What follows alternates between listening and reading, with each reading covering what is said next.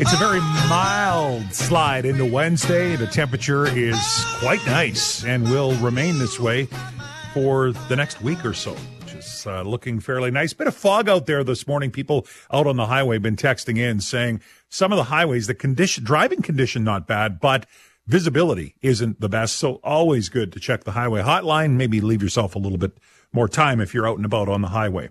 Well, you know, it's quite commonly said, especially if you're looking at a report or a news release or a piece of information that's coming out from a government agency, when they release it, often tells you how much they want you to know about it, right? A release that comes out when a news conference is called on a Monday morning or a Wednesday afternoon looks different than something that is released on a Friday afternoon without a news conference, right? That's been standard practice, and that's happened for a long time.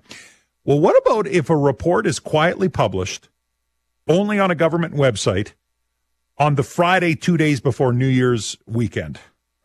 No one is told about it, right? December 29th, a report is quietly put up, because that's what happened with the federal government's What We Heard report after holding consultations a year ago on its plan for a sustainable egg strategy.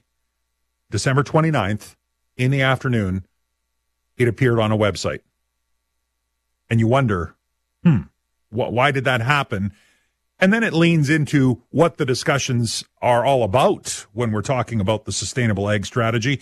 And there's lots of consultation and everything involved. So helping us pull this apart a little bit more and look at it is Tyler McCann joining us. He is the managing director for the Canadian Agri-Food Policy Institute and joins me from his place in Quebec this morning. Tyler, thanks for taking the call.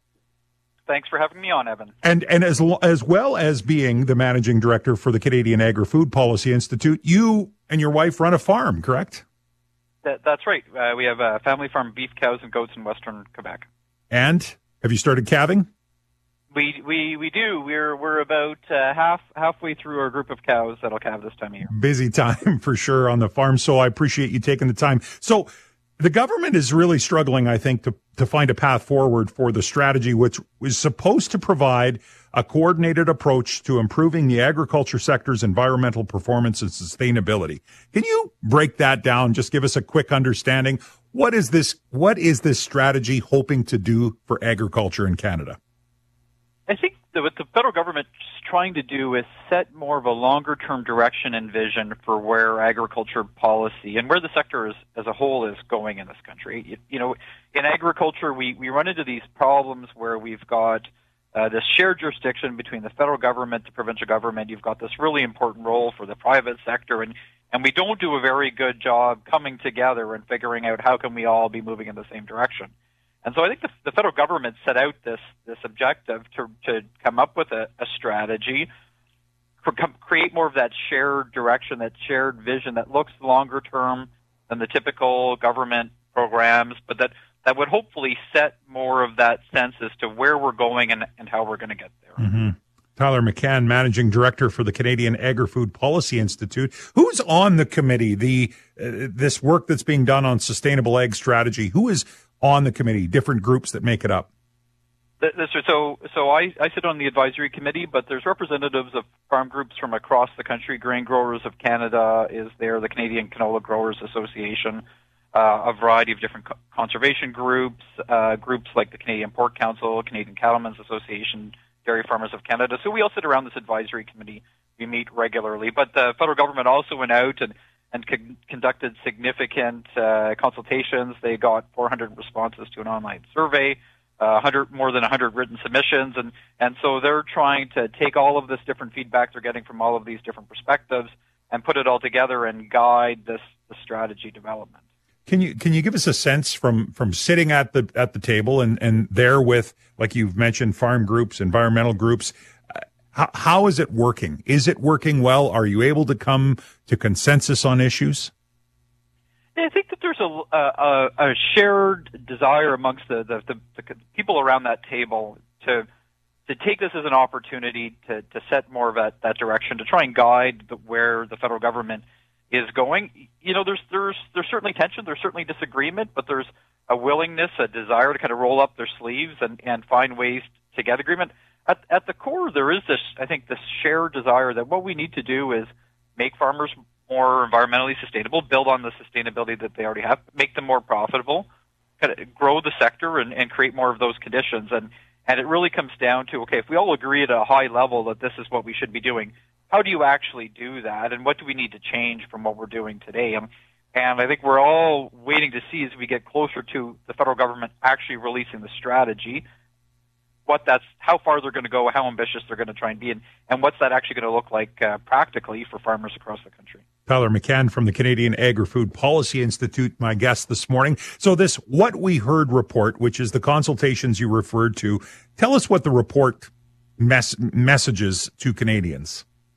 I think it not a lot of surprises in it for those of us that have been around it for a long time. It talks about how they heard how important that the strategy has an economic lens, that the strategy needs to reflect the regional differences, that a farmer in Saskatchewan is going to have a difference at a different context than we do here in Western Quebec, that we need to look at how do you deal with those that are early adopters, that are the leaders, and ultimately how do you deal with this really big data gap that we have where the reality is that there's still a lot that we don't understand. And so those messages are not necessarily new. The report does leave out some things that are important. The word fertilizer is not in the document, and if you've been following environmental and ag policy in Canada for the last couple of years, that has been one of the most contentious points out there. And it does also point to tension. So it acknowledges that there are strong differences around net zero and how firm of a commitment Canadian agriculture should be making to achieving net zero by 2050.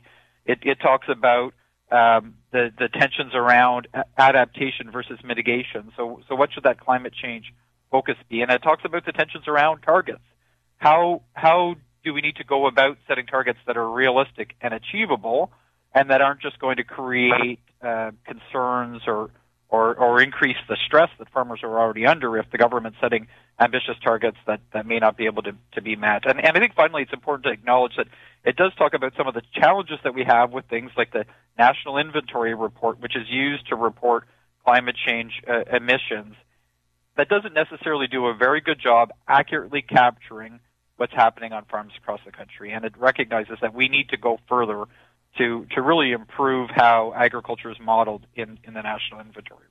Once we get to where we need to on this sustainable ag strategy, what will it mean for farmers, for agriculture in Canada, and I guess selfishly and particularly here in Saskatchewan? I think it has the potential to mean a lot of good things. I mean, if you look at some of the interviews you've done over the last week with Curtis Posniak or Stephen Webb, like the things that they're talking about as Saskatchewan issues are really can be grounded in a sustainability strategy. The recognition of plant breeders, the important work that Curtis and his team are doing, the math that Steve and his team have done at GIFTS around how carbon intensive that carbon intensity advantage that Saskatchewan farmers have. Those are good things, and hopefully will form the foundation of what the strategy says. But if you look at building that value chain, if you look at the companies like Nutrien, the investments in canola crush capacity, these are all being done because of sustainability. And so hopefully what the report and what the strategy will do at the end of the day is say, look, we have these strengths. We need to grow. We need to recognize we have an advantage today, but that advantage is under pressure. So what can we do to build it, to maintain that?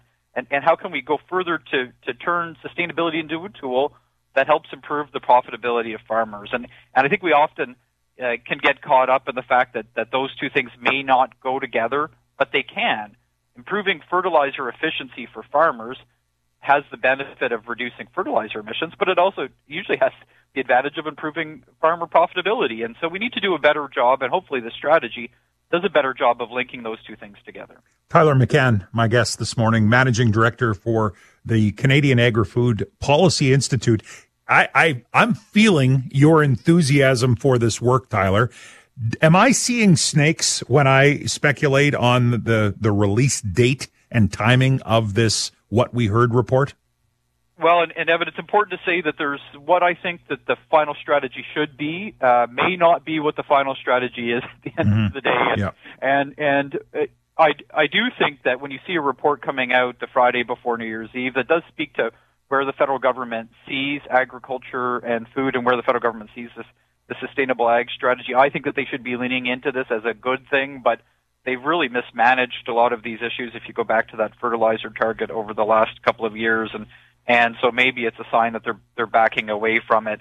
As we look into an election, and I think their desire to try and take the tension down, this may all be playing into it together. Well, that's kind of where I was going to go next, Tyler, is, we are now clearly looking at an election, whether it's 2025 or sooner, heaven forbid later, but let's hope not. At the end of the day, I can't help but think there's a lot of priorities, and is this one the one that they're going to include in a platform? And even now with a new Minister of Agriculture on the national level, is that going to be a factor in this? It certainly seems like it's taking some of the pressure off. The former Minister Bibeau, really wanted to make this a priority, but again, it was creating some tension and conflict, and so the new minister seems to want to take the pressure down. But I think any political party should be recognizing how strategic of an issue Canadian agriculture is, how it is a strategic sector that can grow the economy, that can improve our sustainability, that can be a geopolitical tool. And so I would hope every party, as they're thinking about where we're going in the next election, is thinking about how can we really embrace agriculture and food as that strategic sector, and what are the policies that we need to put in place to grow it and to encourage that sustainable prosperity. And again, I think that there is a way to do sustainability and prosperity together. I think that those two things are really linked when it comes to agriculture and food, and it's just a matter of how the parties can pull that together. Tyler, before I let you go, and kind of off the topic of this report and the sustainable ag strategy, I'm curious from your seat, there's a lot going on right now with agriculture in Canada, everything from the debate of how carbon tax is affecting the bottom line of farmers to even just supply in the world, with wars going on that are limiting supplies and the ability to get commodities from certain countries. What do you see for Canadian agriculture in 2024? I see a year where risk is going to become the new norm. We've got a lot of, you talked about some of those policies. You've got geopolitics. We've got extreme weather. All of these things playing out, and I think hopefully what we start to see is how can we take a more thoughtful approach to what those risks are? What does the risk management mean for farmers on their farm? But as a sector, how do we do it? Because these risks are getting worse. The volatility is getting worse. That has that upside advantage where we see crop prices going higher, but we see input costs kind of all over the place, and we need to be more thoughtful around how we're thinking about what that means and what that means for growth in the sector. And we talk on the show often about how farmers, all they can do is absorb any of these fluctuations in the amount of money that they make. So their bottom line is going to be their bottom line. Their input costs don't change. Any of these factors that really affect their bottom line. That's right, and it does. We sometimes can fall into this trap thinking about agriculture as special. We do play this really important role as a sector that provides food security, but it really is very unique and it is very different. And we've got 200,000 businesses across the country that are producing food, that are the stewards of the land, that need to be involved. This isn't like the automotive sector when you're talking about a half dozen companies and the governments can come in and make plans. We need to be more thoughtful about how we approach the sector and the factors, the stresses, the risks that these businesses are facing. Tyler, thanks so much for your time. It's been a great chat today. Thank you for having me on. Tyler McCann, Managing Director for the Canadian Agri-Food Policy Institute from Quebec this morning, right here on 650 CKOM and 980 CJME. Well, we're only 1 hour into the show. We've already had some great conversations. Again, I appreciate having Chris Barber join me off the start. We were talking about the fact that yesterday a federal judge found the Liberal government's use of the Emergencies Act to clear the Freedom Convoy protesters was unreasonable, unjustified, and violated the Charter. And a lot of you are texting in to weigh in on this topic, and it shows people are on a few different, I would say, platforms when it comes to this. A lot of people, and I'm right there with you, the use of the Emergencies Act was inappropriate in this case. I'm not shocked at that court ruling yesterday when this happened.